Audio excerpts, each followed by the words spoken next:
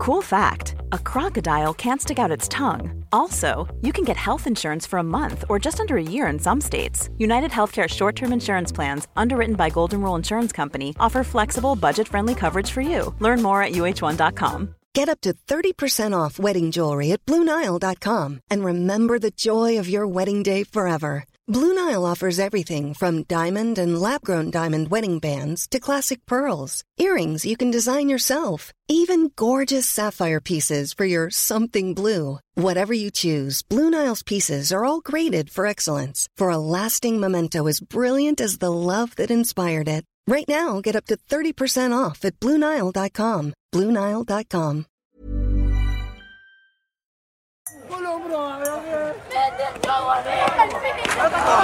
One of countless ambulance calls overnight in Gaza. This is Jabalia. How do you explain war to a child, given all the violence and suffering that goes along with it? Should you even try?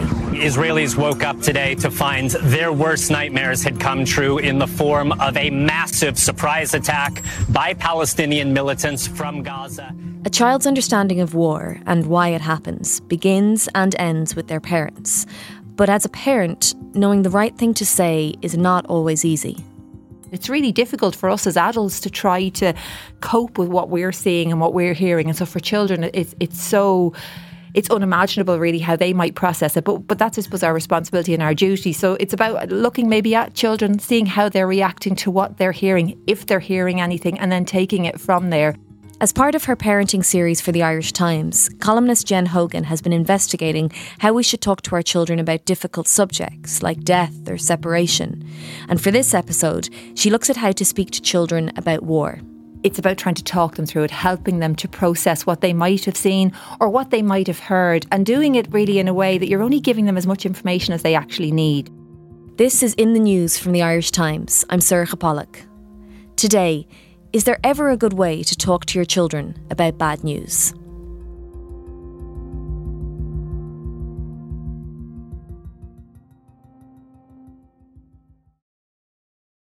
Jen Hogan, you have 7 children ranging from primary school to university age, so you will have had many difficult conversations with them over the years.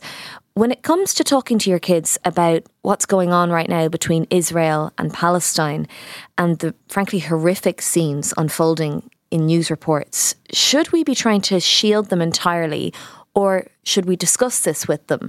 And you spoke to parenting and early childhood education expert Dr. Mary O'Kane specifically about this. What did she have to say? Yeah, Mary feels that it's probably very important to actually raise the conversation with children, to, I suppose, have that done in a very gentle way, in a very non-threatening way or scary way, and just ask them about what they've heard or have they heard about the conflict, and maybe base your response on what they say. And this is the advice that Dr. Mary O'Kane offered. For the little ones, I would say be proactive. So really gently bring up the conversation, asking them if they've heard about the conflict, if they've heard anything in school about fighting across the world. If they say no, oh, but what's that about? You can just say, there has been some fighting. I just wanted to make sure that you weren't worried about it. But be led by them. Be led if they do have questions. Be led by what they ask. Try to answer them as honestly as you can, but without giving them too many details. Particularly for younger children, they need to know they are safe. So do you think a parent should bring it to the child first rather than waiting for the question to come? I think from my own personal perspective with children, I think most of the time we'll know if our kids have heard or seen something that we wouldn't like them to hear or see, particularly younger children, and the sort of thing that we're seeing coming from this war is so horrifying and so difficult as an adult to grasp that if a child saw some of that imagery or heard some of those things, there's going to be a reaction to it. So I think you will know immediately if you need to address this with younger children in particular. With my very young children, I haven't necessarily gone there. If anything, I've tried to shield them very much from what's happening.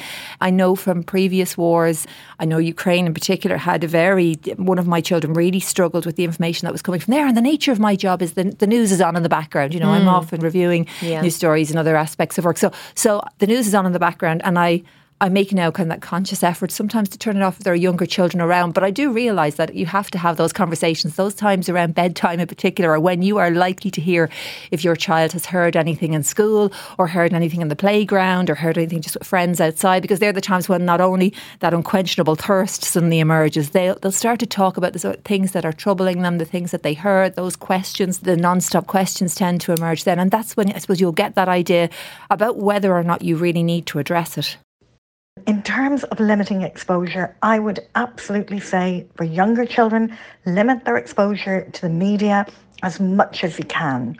However, even if you limit news exposure in your own home, the chances are that for, say, primary school children, that they will hear something, maybe in the school, in the yard, about this conflict.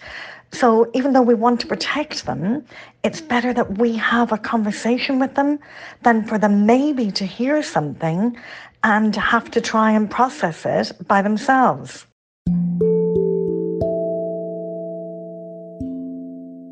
Can you give me an example of some of the questions a younger child might be asking about war? You mentioned Ukraine, and now at Gaza, the imagery is highly distressing. So if they've seen anything, they may really wonder what's going on. I suppose the big question, certainly I've heard, and I think a lot of parents will probably be familiar with this, why? And again, as adults, it's such a complex situation trying to explain that why to them. It's such a big question for children. That's really difficult. Why? Seeing some of the imagery where children are hurt, I mean, that's devastating. It's always, any of the imagery coming in and seeing the level of death and destruction that we're seeing is, again, so difficult for us as adults. Children are likely to have questions about that. Why? They're also going to look for the good and the bad. You know, for children in particular, younger children, things are generally very clear cut. There's the good side, there's the bad side, and not quite who are we up for, but what do we want? How are we getting our resolution? Who's going to win? Good must win. How does this win? Who's good and who's bad? And I think you're going to get those sort of questions in very simple terms because that's how children understand things. Our younger children are very, what we call egocentric. So that means they relate anything dangerous back to themselves. You know, everything is about me. So it's really important that they know that this is far away and that they are safe. What about as an adult when you just can't answer the question? You don't have an answer for it. We don't know everything. Yeah. Should you always try and respond? Should you be honest and say, I don't know the answer? I think so, yeah. And Mary very much suggested that. She was very much aware of, I suppose, the big questions that might come and the complexity of the situation too. And there will be questions sometimes that children ask us that completely catch us off guard. Don't avoid their questions. If they ask something you're really struggling to answer, just be honest and say, I just don't have the answer to that at the moment. You can even say, I'll come back and see if I can find that out and let you know. Just try and let them lead the conversation and no more detail than is absolutely necessary. So taking the time to say, I actually don't know the answer to that, but leave it with me. Let me go away and find out what that answer is and I'll come back to it. It buys you time as well. It buys you time to present this information in a way that children can understand and it doesn't completely terrify them. I mean, certainly some of the questions that I've heard myself as well from my own children over the years, sometimes you do need to take that step back, go away, find out the information, work out how you're going to best present it to them. And Mary very much advocates that, admitting that you as an adult don't know all the answers, but you are going to try and find it out for them. Again, that reassurance that you will do your best to get that information to them and to find out the answer to the questions that they want to know. What if we notice that our children are becoming more anxious or fretful and we think it's as a result of some sort of news that they've consumed? What do we do in that situation? Again, Mary points back to the idea of helping children to do what they can do. And I suppose that's what we all of us are describing at the moment, how helpless we feel as we're watching some of the news footage come in. But helping children very much to do what they can do. If they have already heard something, so if they come to you and they say, they've heard something, they're really upset, and maybe they've heard that there are children caught up in violence across the world, it's really important to let them do something that they feel is helping. It also gives them nearly a sense of control if they can do something. So that might be, maybe they want to light a candle for those children. Maybe you want to look up an organisation where you can make a donation. If you're religious within your family, maybe they want to pray for the children caught up in conflict during their bedtime prayers. But even something very small, anything that they can do that feels that they are doing something positive can actually make these situations easier for them. Jen, what about personal news? What about when a loved one becomes ill or dies? With younger children, how do you broach that topic with a young child? Yeah, I'm actually covering this as part of the series at the moment, talking to children about serious sickness and grief and death. And in speaking to an expert, the advice very much was to be open with them. I mean, obviously you tailor your language and you tailor your conversation around their age, but that you are open with them so that you can help them to process what's coming. So if you're aware that a loved one is going to die, and you have time to prepare them for that you actually sit down and have that conversation, perhaps in a way where maybe you talk about, if it was maybe in the example of if somebody had cancer, and you talk about a situation where the adult involved was maybe going to the hospital and was getting medicine, and the medicine was working for a while and it's not working now, and trying to lead a child gently through that conversation and talk about how, ask them, do they understand what's going to happen? And I suppose preparing them for the fact that death is coming. I mean, as adults, we know that's the only guarantee that we have in life. But for children, trying to get them around to understand that, because for young children, understanding the finality of death is very difficult. So while it feels like a very cruel and difficult conversation to have, and within the actual piece on it, there are details of how to have those conversations. While it feels like that difficult conversation, it's actually about helping a child to process that information and to move forward with it. But you're not going to do it where you're sitting down and you're having a conversation like we are across from each other. You're picking maybe your moment as you're doing things. You could be in the car, you could be just having the chat somewhere else, and you have those conversations where you're not quite eyeballing somebody, but where it's in a slightly more natural situation. So you're giving the child the opportunity to come back with questions, to find out how much they understand. The most important thing is that your conversation is going to be led by the age of your child. And remember, you know your child better than anybody else knows them. When there is something really difficult happening in a child's world, they look to us for safety. They look to us for calm. So the most important thing is you talk to them when you're calm. Give them time, give them space to tell you how they're feeling, and be there for them. So maybe even before bedtime, extra time with them, just to give them a sense of security. The most important thing our children need from us when they're faced with anything difficult in the world or within their family is that we listen to them and we reassure them.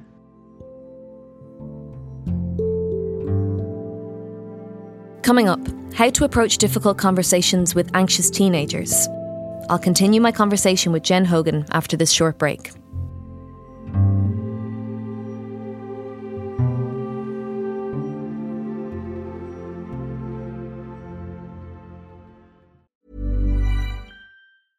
A lot can happen in 3 years, like a chatbot may be your new best friend. But what won't change? Needing health insurance. United Healthcare Tri-Term Medical Plans, underwritten by Golden Rule Insurance Company, offer flexible, budget-friendly coverage that lasts nearly 3 years in some states. Learn more at UH1.com. I'm Sandra, and I'm just the professional your small business was looking for. But you didn't hire me because you didn't use LinkedIn Jobs. LinkedIn has professionals you can't find anywhere else, including those who aren't actively looking for a new job, but might be open to the perfect role, like me.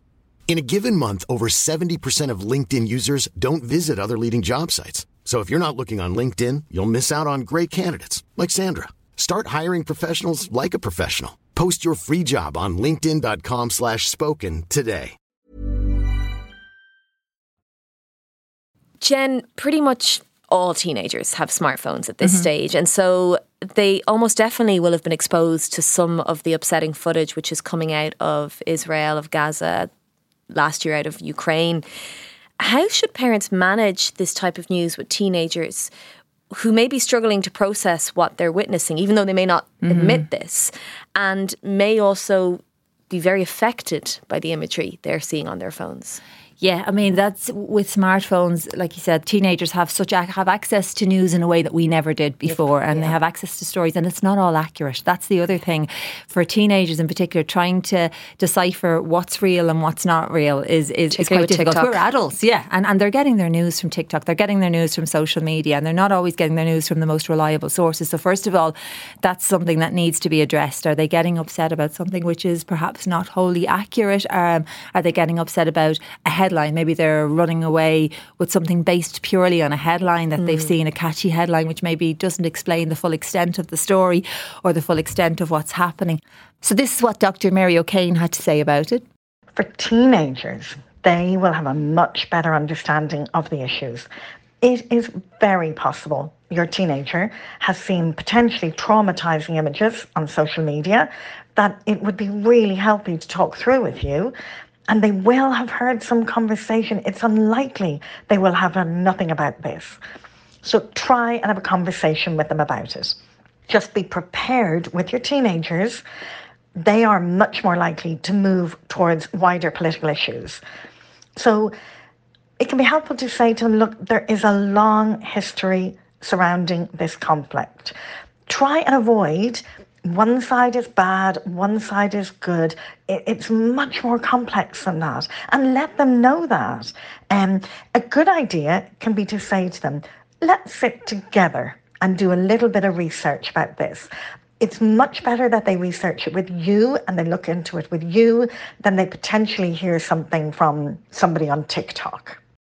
Jen, how important is it to let both children and teenagers know that in the middle of a war, like the conflicts in Ukraine or between Gaza and Israel, that there are non-violent solutions to what is going on, and also that there are people out there who are volunteering to save lives as opposed to taking lives? That kind of information, I suppose, is so comforting and is so important. And as Mary points out, children need that hope, whether they're younger children or whether they're older children. Us adults need it too. We need to see where are we going from here, and pointing out that the peaceful resolutions are something that other adults are calling for and looking for to bring an end to the conflict. I remember I was a teenager when the Twin Towers were hit and when the war in Iraq broke out. And I remember feeling very scared, but maybe not being open with my parents about how scared I felt. What about parents who are worried that their children, their teenagers, perhaps feel embarrassed about the fear they're feeling? Yeah, it's, you know, even what you said there, I remember the Twin Towers myself, and I remember thinking, oh my God, the world is going to change beyond recognition. And I suppose to a certain degree it did.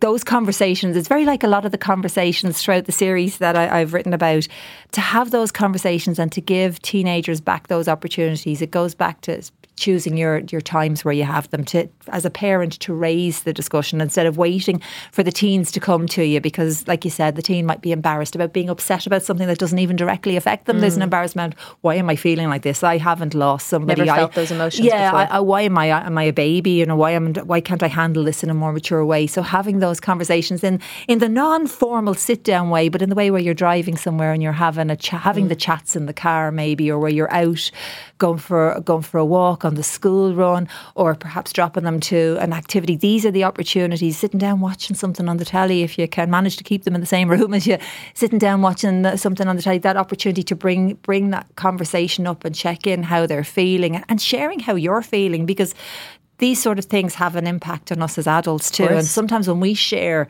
with our own teenagers how we feel about it, it shows them that adults can feel that way too. So it's okay to have those strange feelings, and I suppose talk through it then again, providing those opportunities to say exactly how they're feeling, so you can offer reassurance where it's appropriate and explain it's normal where they understand, and actually get a feel for whether or not it is something that's becoming completely overwhelming or not for them.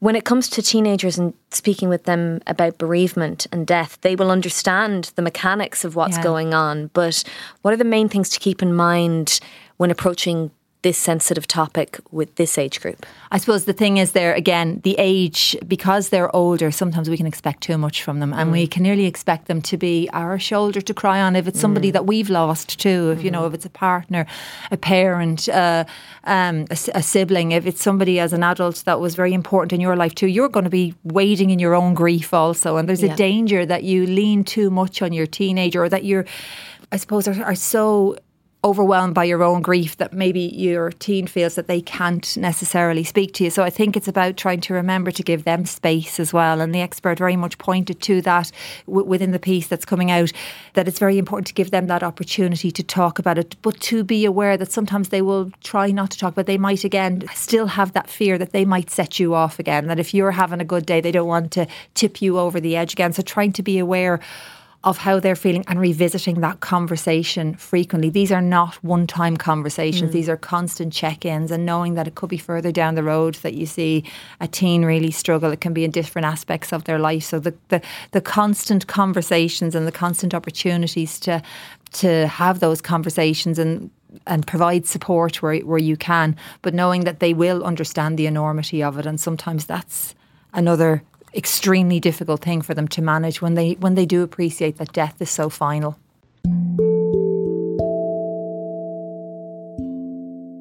I suppose, in summary, you know your child best. Allow them to talk, listen to their feelings, and remember what they need from us is to be a port in the storm. It's our calm presence, our calmness in their lives. That's what actually really helps them process really challenging events. So the connection to us is what helps them register safety. That's all for today. To read Jen Hogan's regular column, subscribe at irishtimes.com/subscribe. I'm Saoirse Pollock. This episode was produced by Suzanne Brennan and John Casey. In the News, we'll be back tomorrow.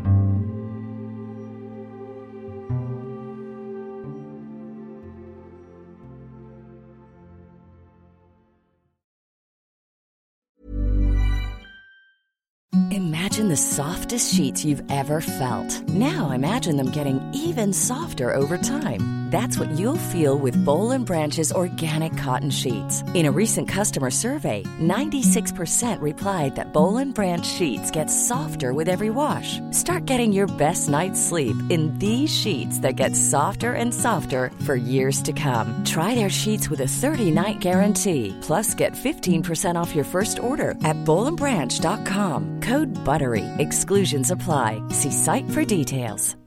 Why don't more infant formula companies use organic, grass-fed whole milk instead of skim? Why don't more infant formula companies use the latest breast milk science? Why don't more infant formula companies run their own clinical trials? Why don't more infant formula companies use more of the proteins found in breast milk? Why don't more infant formula companies have their own factories instead of outsourcing their manufacturing? We wondered the same thing. So we made ByHeart, a better formula for formula. Learn more at byheart.com.